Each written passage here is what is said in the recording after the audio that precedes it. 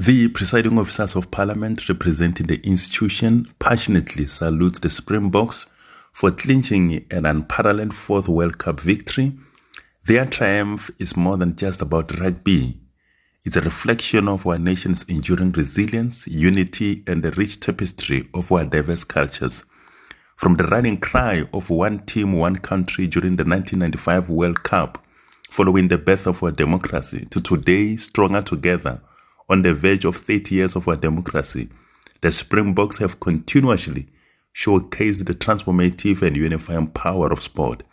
As they hoisted the Webb Ellis Trophy, they did not only raise a symbol of athletic prowess, but also the hopes and dreams of the entire nation.